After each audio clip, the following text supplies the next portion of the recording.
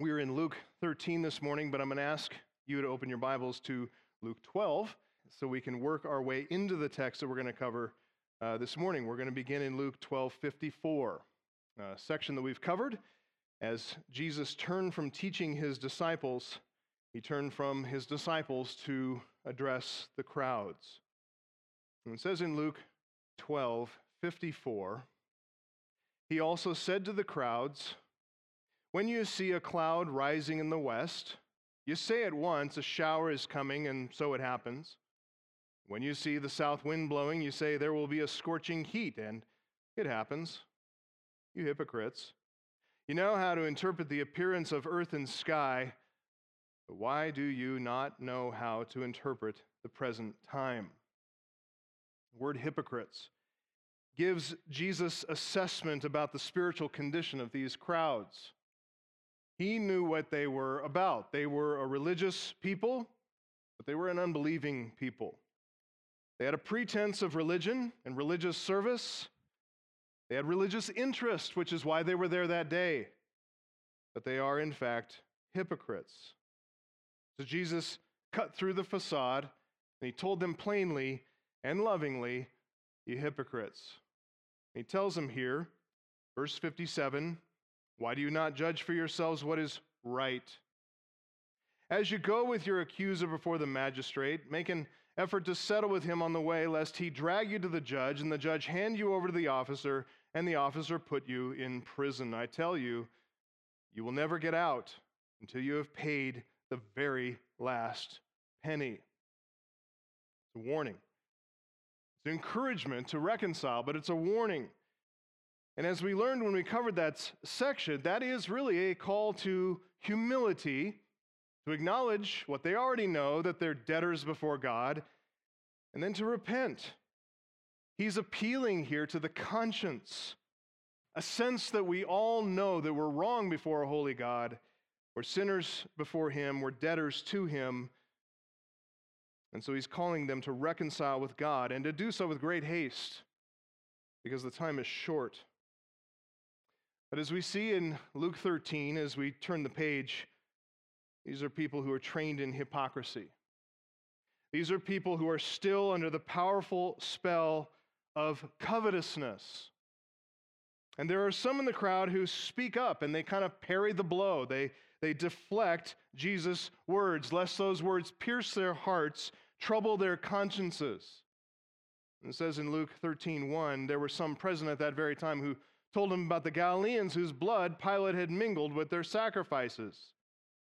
And he answered them, "Do you think that these Galileans were worse sinners than all the other Galileans because they suffered in this way? No, I tell you, but unless you repent, you will all likewise perish." He won't let them wiggle away from his point. The issue is, you're being dragged before the judge, and you're going to have to give an account. Don't try to worm your way away from this. It's not good for you to get away from this.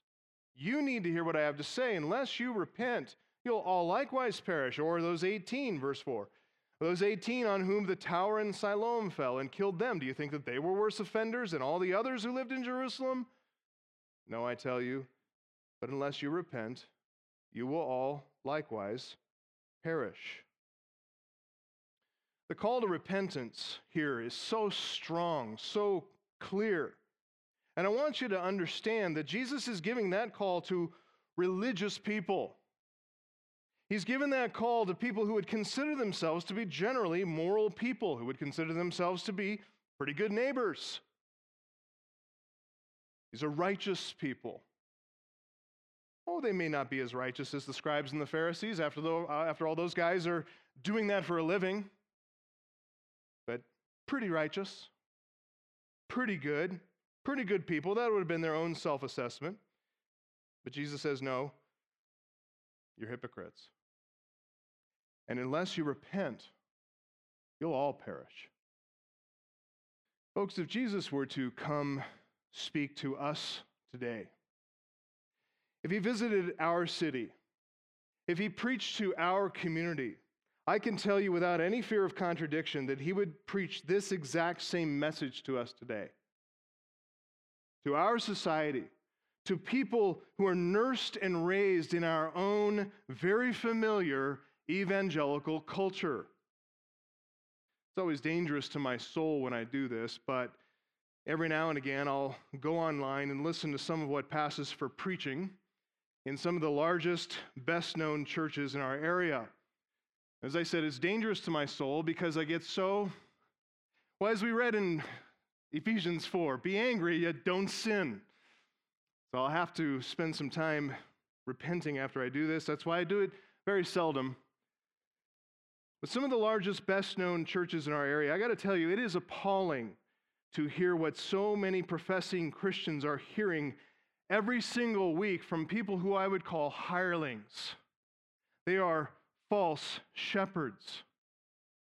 There are some who sound like they're trying to hold public therapy sessions, using pop psychology and talking a lot about brokenness and healing. They always use a kind of soft language when they talk about it. You won't hear very much talk of sin, of coming judgment, of specific sins that people need to repent of. You won't hear any talk about repentance or a demand to repent. There are others I listen to that sound like they're at a high school pep rally. They're trying to pump up the audience, tell everybody to give each other high fives and fist bumps and all that stuff. Give shout-outs to those who delight to hear their names spoken in public. They want folks to give it up for this person and give it up for that person, give it up for yourselves and give it up for our lead pastors. And by the way, the lead pastors, these days more and more, are a husband and wife team. Give it up for this people, give it up for that people. As if they're speaking to like a large audience of teenagers who need constant motivation and affirmation, rather than sinners who need confrontation so that they can find salvation. These people, I guess they call them pastors, they move in and out from motivational speaker to life coach, always affirming, and every now and again trying to nudge people forward to be better and to do better. When you really boil it down, it is a moralistic message of works. One of these pastors told his people recently, and I'm quoting him, we make resolutions. He's talking about we all make resolutions, and who's kept them? Oh, none of you, hardy har har. So that's a big joke, you know. So he says we make resolutions because we sense that we need to change, but we feel to keep our resolutions because when it comes down to it, change is just not that important to us. It's a true statement. And then he says, just keeping it real, some of you are better than me, but for me, that's how I roll. Others sound like they're coming together publicly to recruit people for humanitarian organizations. They want everybody to be activists, so they're always motivating, mobilizing, directing energy, directing resources to eradicate hunger and poverty and homelessness and digging wells and planting crops all over the place. It's the social gospel, just in today's climate-conscious language. Addressing social evils, but leaving the soul entirely untouched and that life completely unchanged. Listen to Paul's judgment. Titus 1:16. They profess to know God, but they deny him by their works. Then he minces no words. He says, they are detestable, disobedient, unfit for any good work. You might say in some of those places, well, at least people are being kind of touched. It's a good work, isn't it? At least some wells are being dug. It's a good work, isn't it? At least some people are being encouraged and motivated to do something better with their lives. Isn't that good? No. Paul says they're unfit for any good work. And I can tell you, if Jesus came today to our city, to our county, to our world, he'd speak the words of Luke 13:15 to our people, maybe to some of us. There are some Christians who think that what I'm saying is too harsh of a judgment. I'm being too severe. They think me kind of uncouth for saying such things. They themselves won't attend a therapeutic church or a pep rally church or a social justice warrior church, But they're not prepared to make such strong statements and to deliver such bold pronouncements. I mean, judge not, right? I mean, who am I to say? Listen, to see that kind of unfaithfulness going on in our culture around us, and to say nothing, that is the very height of loveless indifference. And to paper it over with, oh, judge not, I'm just being a Christian, is the height of hypocrisy. That is cold-hearted pride. That is not humility, to make no judgment whatsoever. It's the stuff of polite society and good company.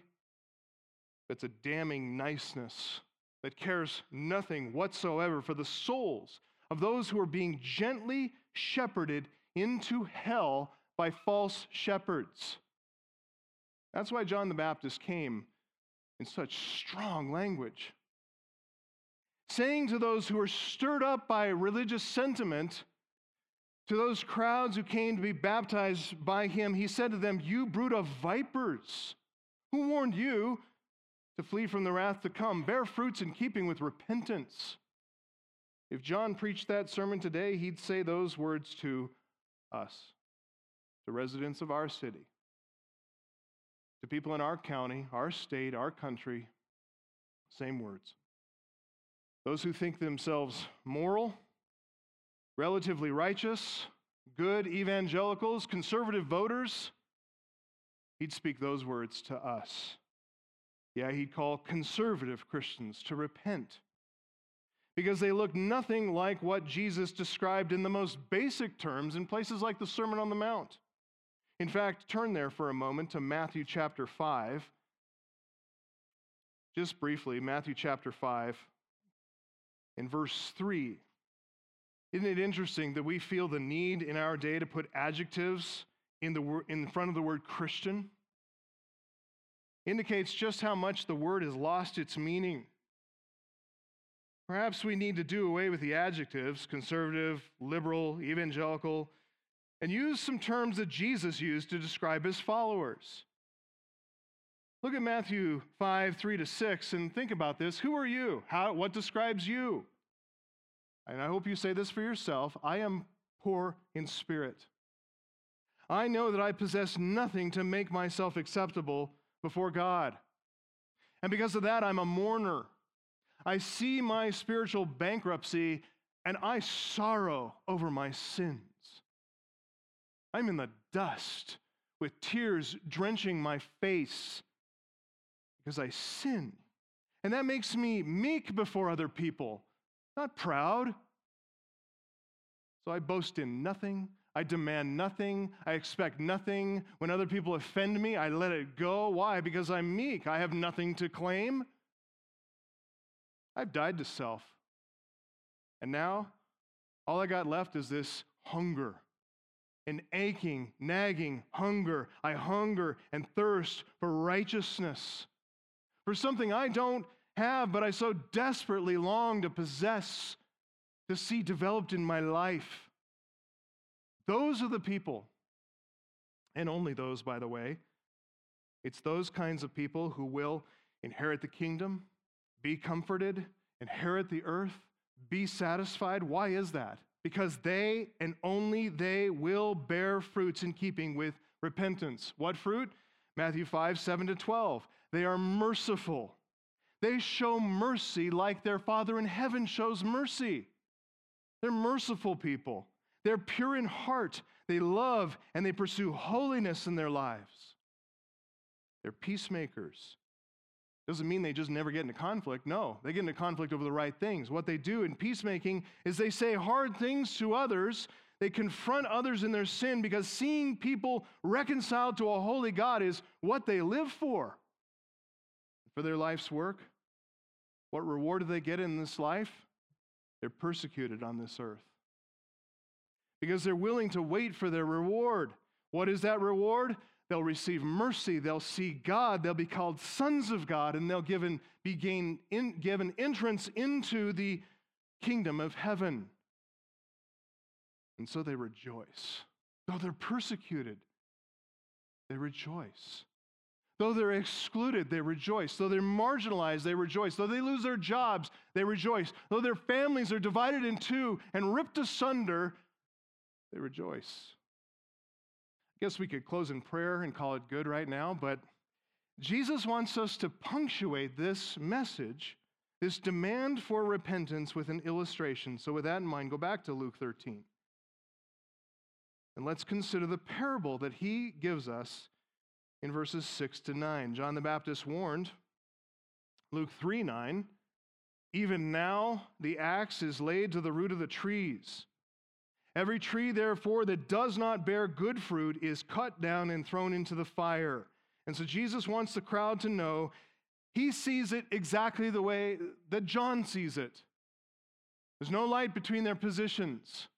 Sees it exactly the same way. So he says in Luke 13, 6 to 9, tells this parable, a man had a fig tree planted in his vineyard. And he came seeking fruit on it, found none. Said to the vine dresser, look, for 3 years now I've come seeking fruit on this fig tree, and I find none. Cut it down. Why should it use up the ground? And he answered him, sir, it's the word Lord, let it alone this year also, until I dig around it and put on manure. And then if it should bear fruit next year, well and good, but if not, you can cut it down. It's a pretty sobering message. Even now, the axe is laid to the root of the trees, so bear fruit now, or you will be cut down where you stand. That's the message. That's the parable.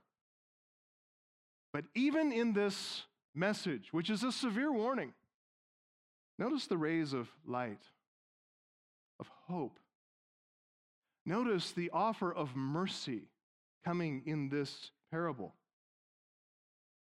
Listen, the unrepentant in this crowd, and I'll say the unrepentant here today, they won't hear the hope in what Jesus is saying.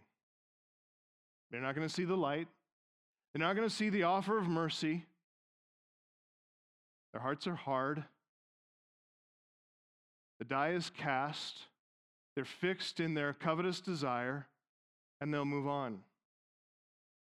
But for those who are poor in spirit, for those who are mourning, for those who are meek, for those who hunger and thirst for righteousness, they're going to hear the offer of hope, which is quiet.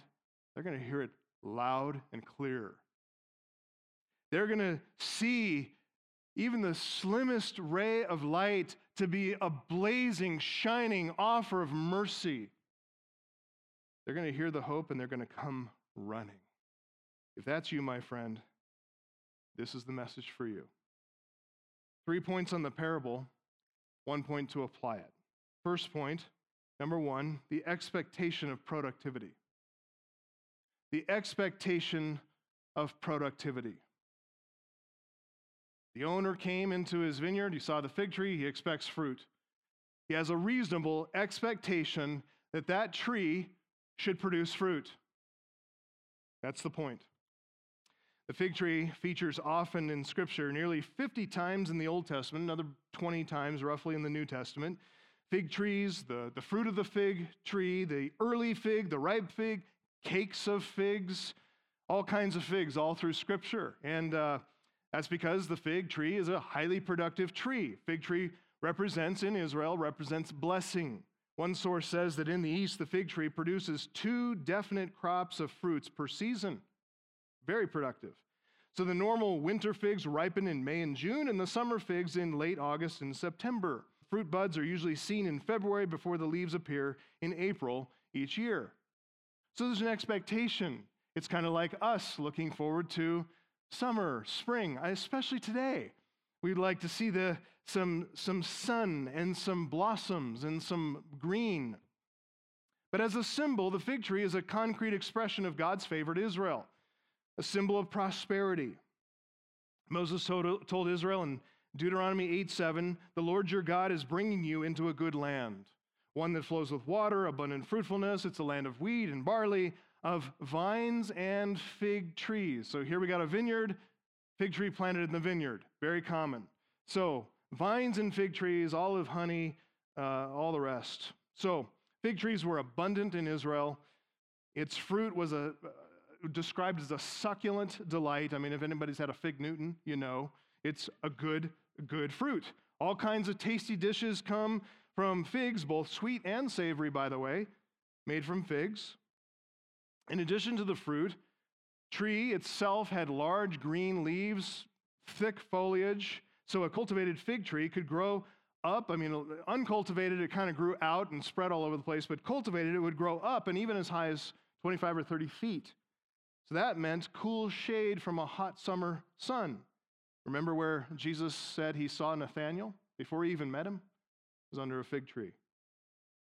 So Jesus told this parable. You understand this is probably about wintertime, probably in the month of December, our December, a time of year that fig trees are leafless and barren. So perhaps being near someone's vineyard, it was very common then, still very common in Israel, for fig trees to be planted in the corners of vineyards. So perhaps the sight of a barren fig tree in someone's nearby vineyard called this parable to mind. And like Coloradans, like us, living in single-degree temperatures who long for the warmth of spring and summer months, so also people living in Palestine, after many rainy months, cooler temperatures, they also look forward to the fig trees coming into bloom. You can actually see an expression of this, a poetic expression in the Song of Solomon, a very beautiful passage as the beloved speaks, saying, "Arise, my love. Behold, the winter is past, the rain is over and gone. Flowers appear on the earth. The time of singing has come. The fig tree ripens its figs. The vines are in blossom and give forth fragrance." Calls to mind pictures that maybe you've had as you wander through an orchard and you can smell those orange blossoms. You can smell the leaves. Fruitful fig trees. Very picture of blessedness and joy, happiness, warmth, comfort, tranquility, peace. Fruitful trees. Making the perfect picture, right? Biblically, the perfect picture of a healthy spiritual life. Psalm 1:3, how blessed is the man, the one who delights in the word of God. He's like a tree planted by what? Planted by streams of water, right? What does it do? That tree planted by streams of water yields its fruit in its season. Its leaf does not wither. In all that he does, he prospers. Fruitful trees, picturing a fruitful, healthy spiritual life. Barren fig trees, they picture the very opposite. An unfruitful, unproductive spiritual life. Not healthy, not vivacious, not joyful, and perhaps not even alive. So as Jesus considered the spiritual condition of Israel, of these religious but barren crowds, these barren fig trees, everywhere at this time of year, they provided Jesus with just the perfect way to punctuate his message. Unless you repent, you will all likewise perish. He says in verse 6, a man had a fig tree planted in his vineyard, and he came seeking fruit on it and found none. When Jesus talks about this vineyard owner coming to seek fruit on the tree, finding none, the audience knew enough to say right away and to say immediately, what's wrong with the tree? What's wrong with the tree? They didn't question the vineyard owner. They could tell something is wrong with the tree if it's not producing figs that ought to be fruitful. Several reasons they would come to this conclusion immediately, not questioning the owner, not questioning anything else, but questioning the tree itself. First, the verb tense that Jesus uses here, it describes this tree as having been planted already. It doesn't mean the man just planted the tree and then came out looking for figs. It says it had been planted for quite some time. According to verse 7, several seasons have passed by. And at several seasons after the tree is mature enough to start bearing fruits. So the tree's been there a while. 3 fruit-bearing seasons have come and gone, no fruit. That's inherent in the language there. They also know it's not for lack of trying. Second, this is not a wild tree, it's a cultivated tree. One source says a wild fig tree will straggle uncontrolled over the rocks and stony places. This tree, though, is not a wild tree. It's planted in a vineyard. That means cultivation. It means irrigation, water, fertilization. It means food in the soil. It means protection. According to verse 7, the tree's been under the attentive, regular care of a vine dresser. So it's not for reason of neglect that this tree fails to bear any fruit. This tree has every reason to grow strong, tall, fruitful. Third thing these people heard is since the vineyard owner has come looking for fruit, well, we expect that assume that this man knows what he's doing. He's got a vineyard after all. He knows something about farming. So whether someone is a farmer or a gardener or simply a consumer of figs, in this day and age, everybody knew the owner has come with a reasonable expectation of finding fruit on this tree, but he found none. So everybody in the crowd, they're ready to find out at this point, what's wrong with the tree? Is there a disease? Is there something going on inside of it? We keep reading, we find that Jesus doesn't satisfy that curiosity at all. He's focused in this first verse on a barren tree, but look what he says. Instead, he wants us to see in the rest of the parable the tree's condition from the perspective of the owner.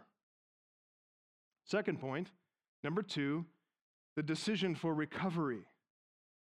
The decision for recovery, not the recovery of the tree per se, the recovery of the resources that he's been wasting on this tree. He's come with an expectation for productivity, number 1. Now he's made a decision for recovery, point number 2. Look at verse 7. Said to the vine dresser, "Look, for 3 years now I have come seeking fruit on this tree, and I find none. Cut it down. Why should it use up the ground?" The owner here has decided to just cut his losses. He's going to get rid of this fruitless fig tree, and at the very least, he's going to recover the ground for another use. Several observations from verses 6 and 7. And it just really strengthens our sense of sympathy for the owner when we make these observations. Over and against this fruitless fig tree, we lose any sympathy for the fig tree, we gain all sympathy for the owner. And you need to see, as we develop a sympathy for the owner and what he's put into this is Jesus' perspective on the matter. It's also the perspective of his Father. And he's sharing the perspective of his Father and his own perspective with us, with this crowd, so that we will share the same perspective as well. Listen, when we share the Father's perspective, we come to see things the Father's way. We come to want to repentance as much as he does. That's the point here. He's trying to produce a motivation for repentance here. Notice first his complaint. For 3 years now I've come seeking fruit on this fig tree and I find none. The complaint there is based on provision. The owner has done everything. He's paid for everything. He's provided for everything. And the fig tree has failed to bear fruit. He's been generous. Clearly, he's been very generous. He planted the fig tree within the walls of his vineyard, not on the pathway, not out in some field, not on some rocky cleft. He's planted it within the walls of his vineyard. That means protection. He's planted the tree in rich soil. A vineyard itself requires rich soil. He's planted a fig tree in that rich soil. Plenty of provision, plenty of nutrients. In a manner of speaking, you could even say that he is the reason for the tree's existence. It wouldn't be there without him planting it. Not only that, but he's sustained the life of this fig tree. He's given it water, given it food. If all that weren't enough, the owner is speaking, notice here, he's speaking in verse 7 to a vine dresser. The vine dresser is a gardener. It's his job. It's how he makes his living, to keep on tending to plants in the vineyard, including the fig tree. So he's hired a skilled hand, a careful attendant to come and care for, tend to, cultivate this tree. The vineyard owner's complaint begins with the fact that he's planted and sustains a tree. It owes him some fruit, doesn't it? Considering his investment, wouldn't some fruit, even a little fruit, wouldn't it be right? So that's what his complaint is based on, his provision, generous provision. But second, notice what we learn about the owner as regard his patience. After planting, watering, feeding this tree, bringing it to maturity, the man has given this fig tree plenty of time to start producing fruit. Plenty of time for 3 years now. 3 early seasons and late seasons. I've come seeking fruit. and I find none. I mean, it's not like he's been in a hurry. It's not like he's been demanding. He hasn't been cruel. He's not overbearing. He has been so patient. And third, once this owner renders the verdict, when he makes his decision, end of verse 7, to cut it down, he reveals his reasoning to the vine dresser. He said, why should I use up the ground? So it shows not only has he been generous, not only has he been patient, now he's just being sensible. Cut it down. This is a prudent decision, isn't it? This is a good stewardship, isn't it? As he considers the proper use, the proper stewardship of the land, of the nutrients in the soil. I mean, after all, why should this fig tree, which by all measures seems to be very healthy, very strong, there's every reason it should bear fruit, but it will not do so. Why should it continue to steal the resources that belong to other plants in the vineyard? Why should it continue to take the water, suck up the water when it produces nothing? Why should it continue to take the food and the fertilizer and the vine dresser's time? Why waste all that on an unproductive fig tree? If you're familiar with the Old Testament, and particularly the prophet Isaiah, you can hear the strong ties that this has to Isaiah chapter 5. Isaiah wants Judah as well to learn to sympathize with God's concerns that he has for them. Isaiah writes in Isaiah 5, my beloved had a vineyard on a very fertile hill.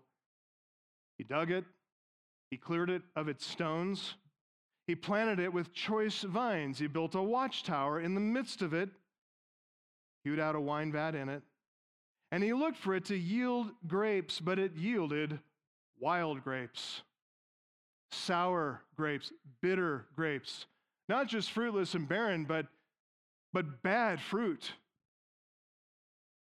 Just like the vineyard owner that Jesus described, so too the Lord God, Yahweh, has provided the best of the land. He's worked hard to prepare that land, cultivate it. He's gotten all the rocks out of it. He's gotten the soil ready. He's planted in this vineyard and brought it into existence. He's sustained it. He's protected it. He's watched over it. In the case of the fig tree, no fruit. For this vineyard, nothing but bad fruit, wild, sour grapes. And look at verse 3, Isaiah 5:3. Now, O inhabitants of Jerusalem, men of Judah, judge between me and my vineyard. What more was there for me to do with my vineyard that I haven't done? Name it. What else could I do? When I looked for it to yield grapes, why did it yield wild grapes, bad, bitter grapes? It's the same thing here, Luke 13. Jesus says, 3 years, seeking fruit, finding none. This is not right. Cut it down. Why should it use up the ground? The owner has decided for recovery of the land. He's decided to reclaim the ground, and who can blame him?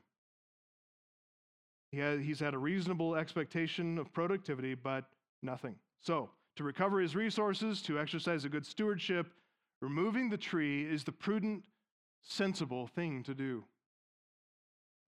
But the parable, thankfully, has one more point. It's a bit of an unexpected twist here. For us, a third point, number 3, the intervention of mercy. The intervention of mercy. In verses 8 and 9, we get to hear the voice of the vine dresser, the gardener, as he steps in and intervenes on behalf of this barren, fruitless fig tree. He answered him, Sir, or Lord, Kurios, let it alone this year also, until I dig around it and put on manure. Lord, let it alone this year also. Let it alone. You know what verb that is? Aphiemi. It means to forgive. Release it. Release the expectations. Forgive the offense. It's as if the vine dresser says, Lord, forgive the tree. Excuse its barrenness. This is something that nobody in the crowd, by the way, would expect. They'd be totally with the owner. Yeah, no fruit, cut it down. Jesus could look at them just like Nathan the prophet looked at David and said, you're the man. They're making a judgment, just like God would make a judgment, but they're making a judgment on themselves. Lord, forgive the tree. Just excuse its barrenness just for one more year. Once more. What is that? In theological terms, biblical terms, we call this the appeal of a mediator, right? This is a mediator. This is the voice of a mediator. This is the appeal of a mediator. And what does that assume? The mediator assumes that the owner has a heart of mercy, that the owner has a heart that can be appealed to. Notice this mediator, when he speaks, he doesn't expect any more effort on the part of the owner. He's willing to put in all the work himself. He's willing to come in, dig around the roots, loosen the hard dirt, the dry soil. He wants to add some manure, get some nutrients in the soil, get moisture down into the roots. Sometimes it's the case in Israel in a hot, dry year. And by the way, for many years in Israel, spiritually speaking, it had been hot and dry. It had baked the soil of those hearts into a hard, calloused stubbornness. Jesus realized this as he's talking to these hard-hearted people. It's been hot. It's been seasons of hot and dry for a long, long time. Let me just dig around the roots. Let me loosen the dirt. Let me loosen the soil. Let me put some manure around it, get some nutrients down there, some moisture down there. Young trees need to be mulched and given maybe just a little more time. But we've got to be honest, even as we say that, Jesus has portrayed this vine dresser as a man who is overlooking what he knows to be true. He's really, the language there, I won't go into it right now, but he's bending over backwards really to give this barren fig tree more time. He may be hoping for the best, but he clearly expects more of the same is going to come from this barren fig tree. Lord, let it alone this year until I dig around it, put manure on it. Then if it should bear fruit next year, very well and good, but if not, you can cut it down. The words in the ESV, well and good, they're not in the text. That's really added for clarity. What Jesus has actually said here is literally this: let it alone this year until I dig around it and put manure on it, and then if it should bear fruit next year, ... But if not, you can cut it down. The clear expectation here of the vine dresser, this tree is still not going to bear any good fruit, even with a little extra time. Even with the extra care and investment and attention. I get it, I see it, I know it. But still, in his heart, the vine dresser, like all biblical mediators, like all biblical, truly biblical, godly mediation, the vine dresser shares first the perspective of the vineyard owner. They're of one mind in their judgment. But on the other hand, the vine dresser, he wouldn't have made this appeal to the owner for more time if he didn't believe the owner would receive that appeal, that he had a heart of mercy to receive it. So once again, you see the vine dresser and the vineyard owner, they're of one mind, yes, on the issue of justice. They're also of one mind on the issue of mercy. And mercy here begets patience. Be patient. I trust you're seeing this, but in case it's not apparent, in this parable, Jesus has assigned to the vine dresser the role of the mediator. The vine dresser acts as mediator between the vineyard owner and the barren fig tree, and he shares the same judgment as the vineyard owner, and the vineyard owner shares the same heart of mercy with him. So, in this parable, where Jesus warns the crowd, bear fruit or be cut down, this parable is far more than a warning. It's at least a warning. It is certainly a warning. But this parable tells us about the just judgment of God the Father on every single one of us. Let's be frank. It also tells us, though, about the tender mercy of God the Father. It tells us about his compassion. It tells us that God came to act as, yes, our judge, but also our Savior if we'll repent. He sent a mediator to speak for us, to advocate for us, to counsel patience to him, to give us time to repent, time to put our faith in Christ.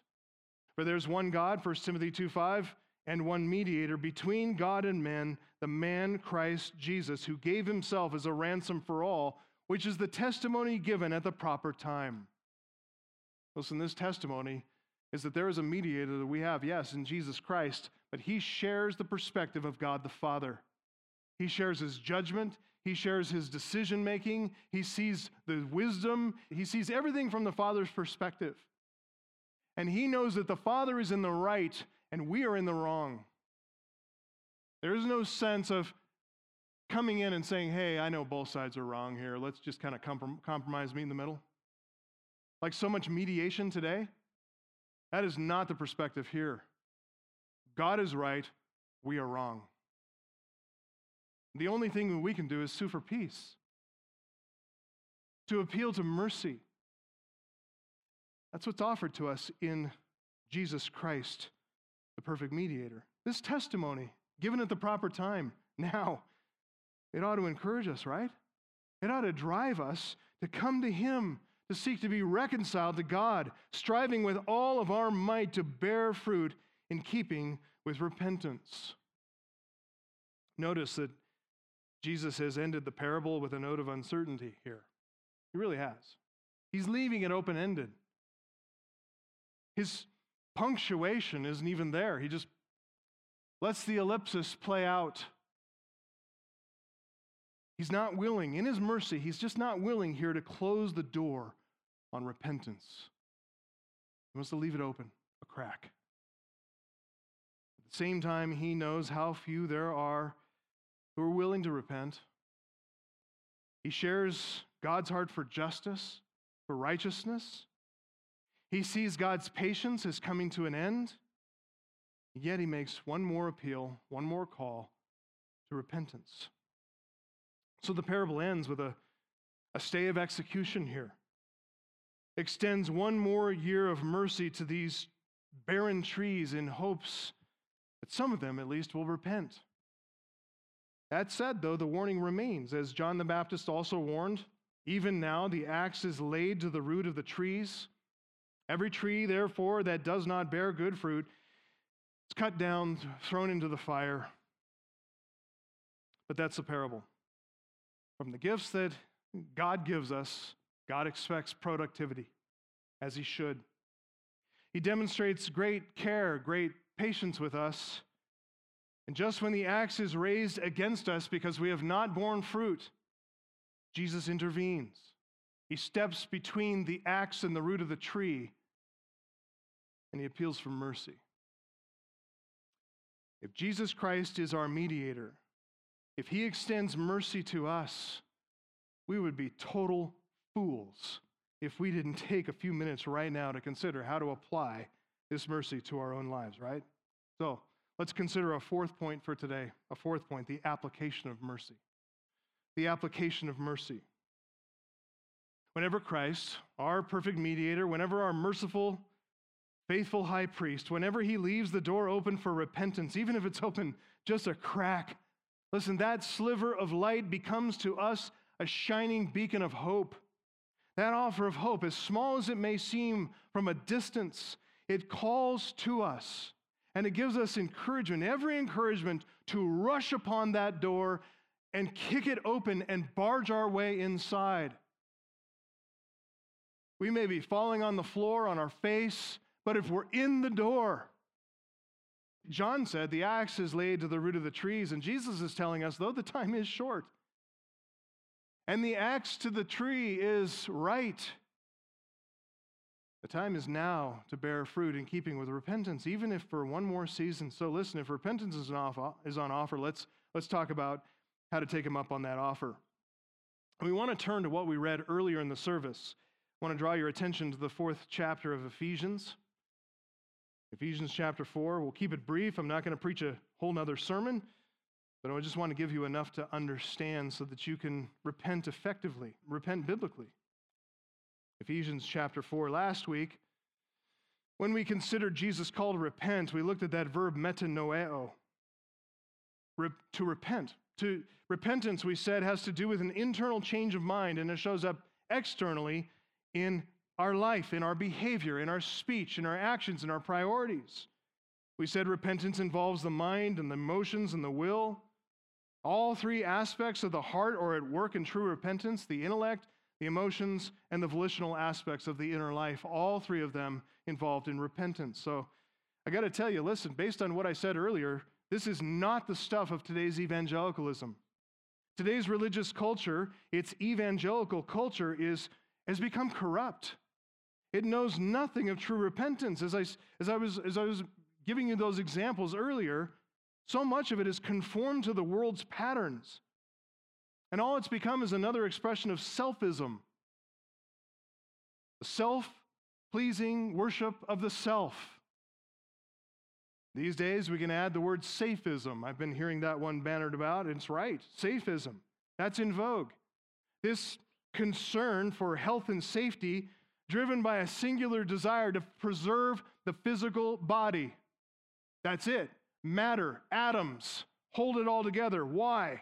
Because the only thing that matters is serving the self.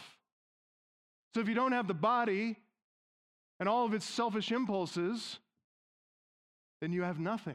Is really what the worldview is. So all that matters is serving the self, the relentless pursuit of pleasing me, to do all the safety things that they recommend so that you can live a little longer, please self a little longer. That's what comes out of all those false shepherds I mentioned earlier: the therapeutic guy, the male cheerleader, the life coach, the social activist, just all different ways of the same expression, giving power to the autonomous self.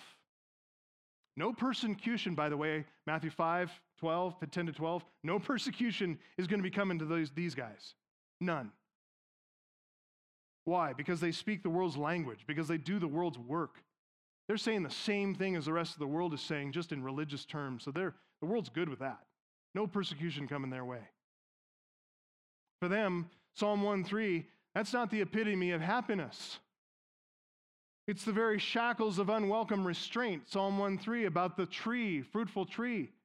To be like a tree planted by streams of water, planted, that seems too restrictive.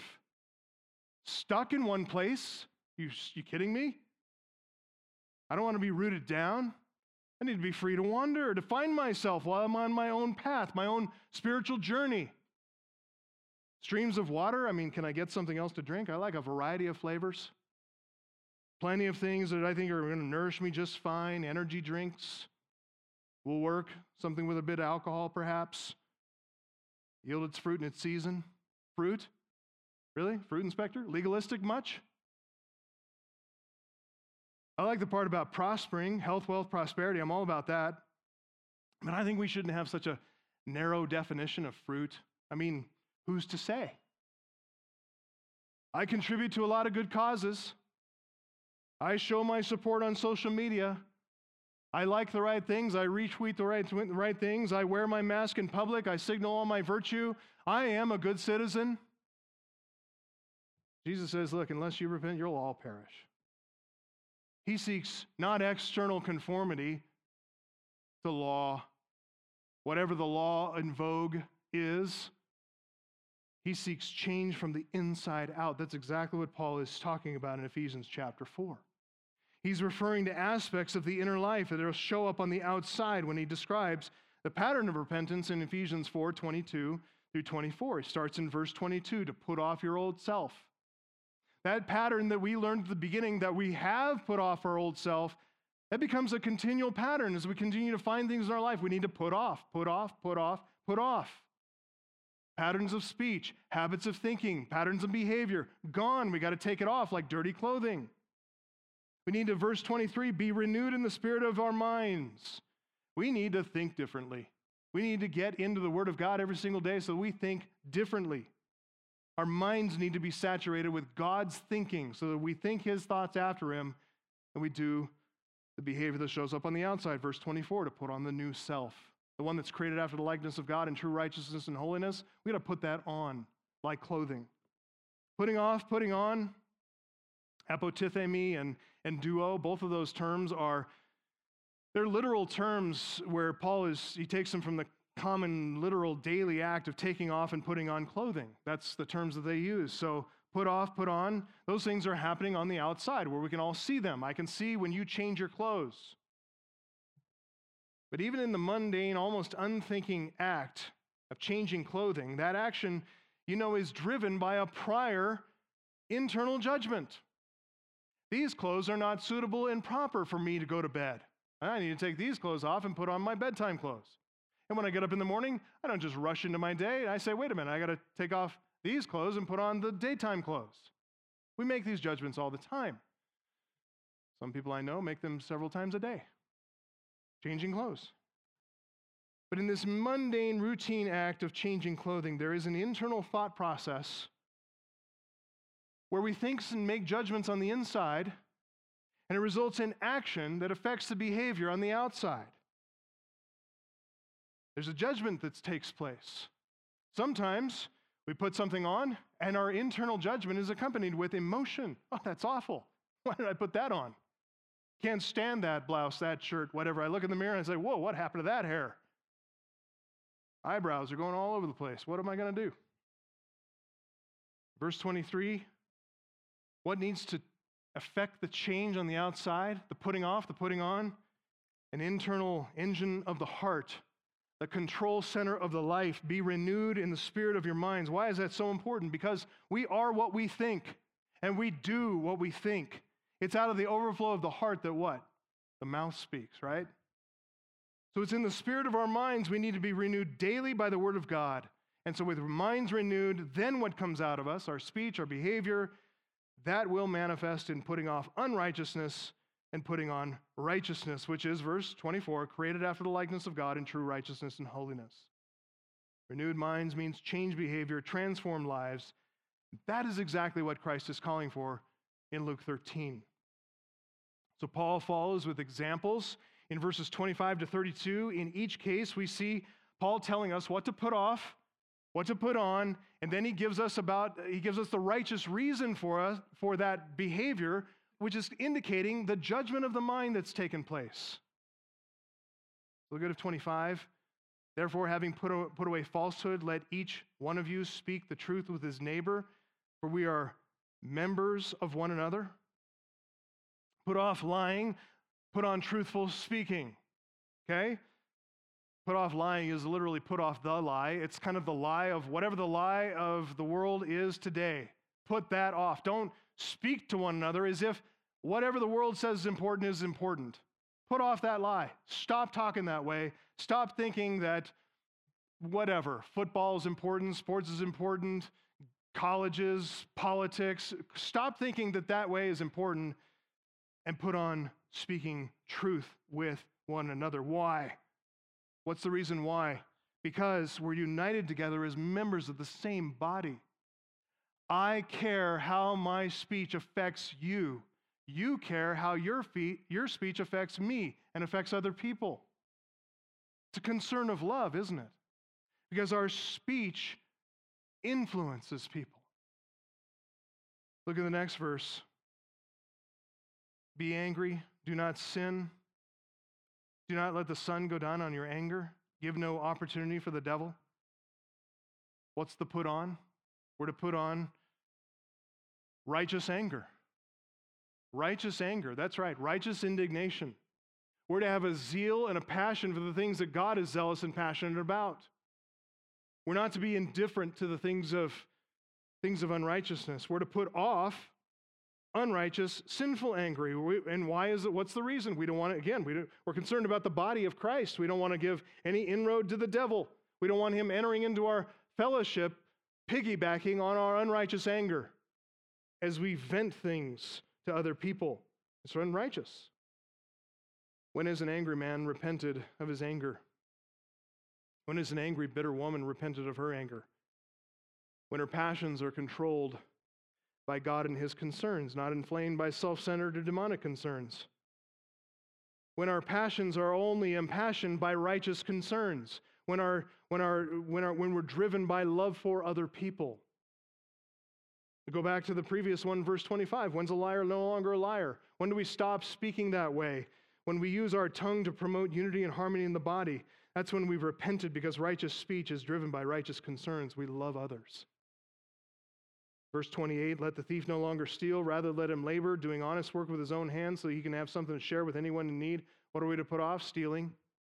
What are we to put on? Labor, doing honest work, working hard. For what reason? So we can have something to share with anyone in need. So when's a thief no longer a thief? It's not just when he stops stealing. It's not just when he gets a job and earns money. It's not just when he works hard and still earns money. We can do all those things, can't we? And still be controlled by a covetous heart. That's what set him on the path to stealing in the first place. So when's a thief no longer a thief? It's when that covetous heart is replaced by a heart of generosity. When it's contented, when it's grateful, and he wants to now earn and work hard so he can have extra, so he can be generous and share with everybody else who's in need. That means he's looking out for needs. So what again is happening in his life? Love is taking a hold of him. Verse 29, let no corrupting talk come out of your mouth, but only such as good for building up as fits the occasion and may give grace to those who hear. Put off corrupting talk. What's corrupting talk? It's speech that erodes and decays. You could throw complaining in there. You could throw words of bitterness in there. Anything that erodes, decays the environment, brings everything down, discourages, corrupts, critical speech is thrown in here. Put on instead what? Edifying speech. Speech that encourages other people in conversation, that builds up, that strengthens. Again, what's the concern? Because in the interest of love, we want to see our mouths, like every other part of our body, but our mouths used as instruments of righteousness so we can give grace to whoever is in the space of hearing us. When's a corrupt talker no longer corrupt? When has he or she repented of that verbal toxicity that decays and erodes everything around him or her? It's when she or he is using that tongue to edify other people, building up other people, strengthening other people. That's when they get it. Speech is a gift of God. It's by the power of the tongue that we live or die, right? In the tongue is the power of life and death. Proverbs 18:21, death and life are in the power of the tongue, and those who love it will eat its fruits. Verses 30 to 32, for the sake of time, I'm going to leave those verses to you so you can work through them for yourself. But knowing the pattern, you can make these judgments on your own. You can go through the rest of Scripture, and you can see in the commands of Scripture that there are things to put off, and there are things to put on. And there is an internal reasoning, renewing of the mind that needs to take place to drive your behavior, your outward behavior, because of righteous concern. The reason why is just as important as the fruit. And if you just change one behavior for another, that's just called reform. Repentance is when it's driven by internal longings for righteousness. Beloved, our Savior, the Lord Jesus Christ, is a gracious mediator. And why is that? It's because he was sent from a gracious Father. A Father who loves us and wants to show mercy to us. And this mediator, Jesus Christ, he has stepped in between the axe and our tree, and he's put his hand on the sharp blade itself to prevent that axe from swinging. And he said to the woodsman, he said to the gardener, who's ready to chop down that fruitless, unrepentant tree, sir, let it alone this year as well. Until I dig around it, put on manure. If it should bear fruit next year, but if not, you can cut it down. We need to take heed, don't we? Our nation needs to take heed. Our state needs to take heed. Our county needs to take heed. Our city needs to take heed. There are people in our workplaces. There are people in our families. There are people who are friends, neighbors, and there are people in this room that need to take heed to this message. Let the parable with its unresolved ending encourage all of us to seek the Lord and to repent. Isaiah again put it this way: seek the Lord while he may be found. Call upon him while he is near. Let the wicked forsake his way and the unrighteous man his thoughts. Let him return to the Lord, that he may have compassion on him, and to our God, for he will abundantly pardon. Father, thank you for you. Thank you for our mediator, the Lord Jesus Christ. And in his mediation, it wasn't just with words. His mediation cost him his very life. He was willing to put in the hard yards. He was willing for it to cost him not just sweat, but blood. He was willing to go to the cross for our sakes. And for all those who will repent and believe in him, we have eternal life. And that repentance is characterized, it's very clearly biblically defined as putting off and putting on, as a change, just like the changing of clothing, that there is something different. And all of that repentance, the putting off and the putting on, is driven by internal concerns of righteousness. So, Father, may we as a church body, every individual in here, may we be those who are poor in spirit, acknowledging that we're bankrupt before you. Let us be mourners, that we're affected by our sin, sorrowing over it. We're not indifferent to it. We're not callous about it. Let that make us meek people, that we make no demands on your grace, no demands on what you ought to do, and really what you ought to do is send us right to hell. But let us be meek people that acknowledge that, knowing that we deserve hell, and so grateful for even one more breath. Let us be meek before you, humble before you, and meek and humble before our fellow man. And let our one constant aim and concern be righteousness. Let it be to us food and drink, that which we hunger for and thirst after. And as the deer pants for the water brooks, so our heart longs for you, O God. We thank you that you are our reward, and we thank you that Jesus Christ is our Savior. We pray that you would grant us grace, even through this message of Christ to us today. It's in his name that we pray.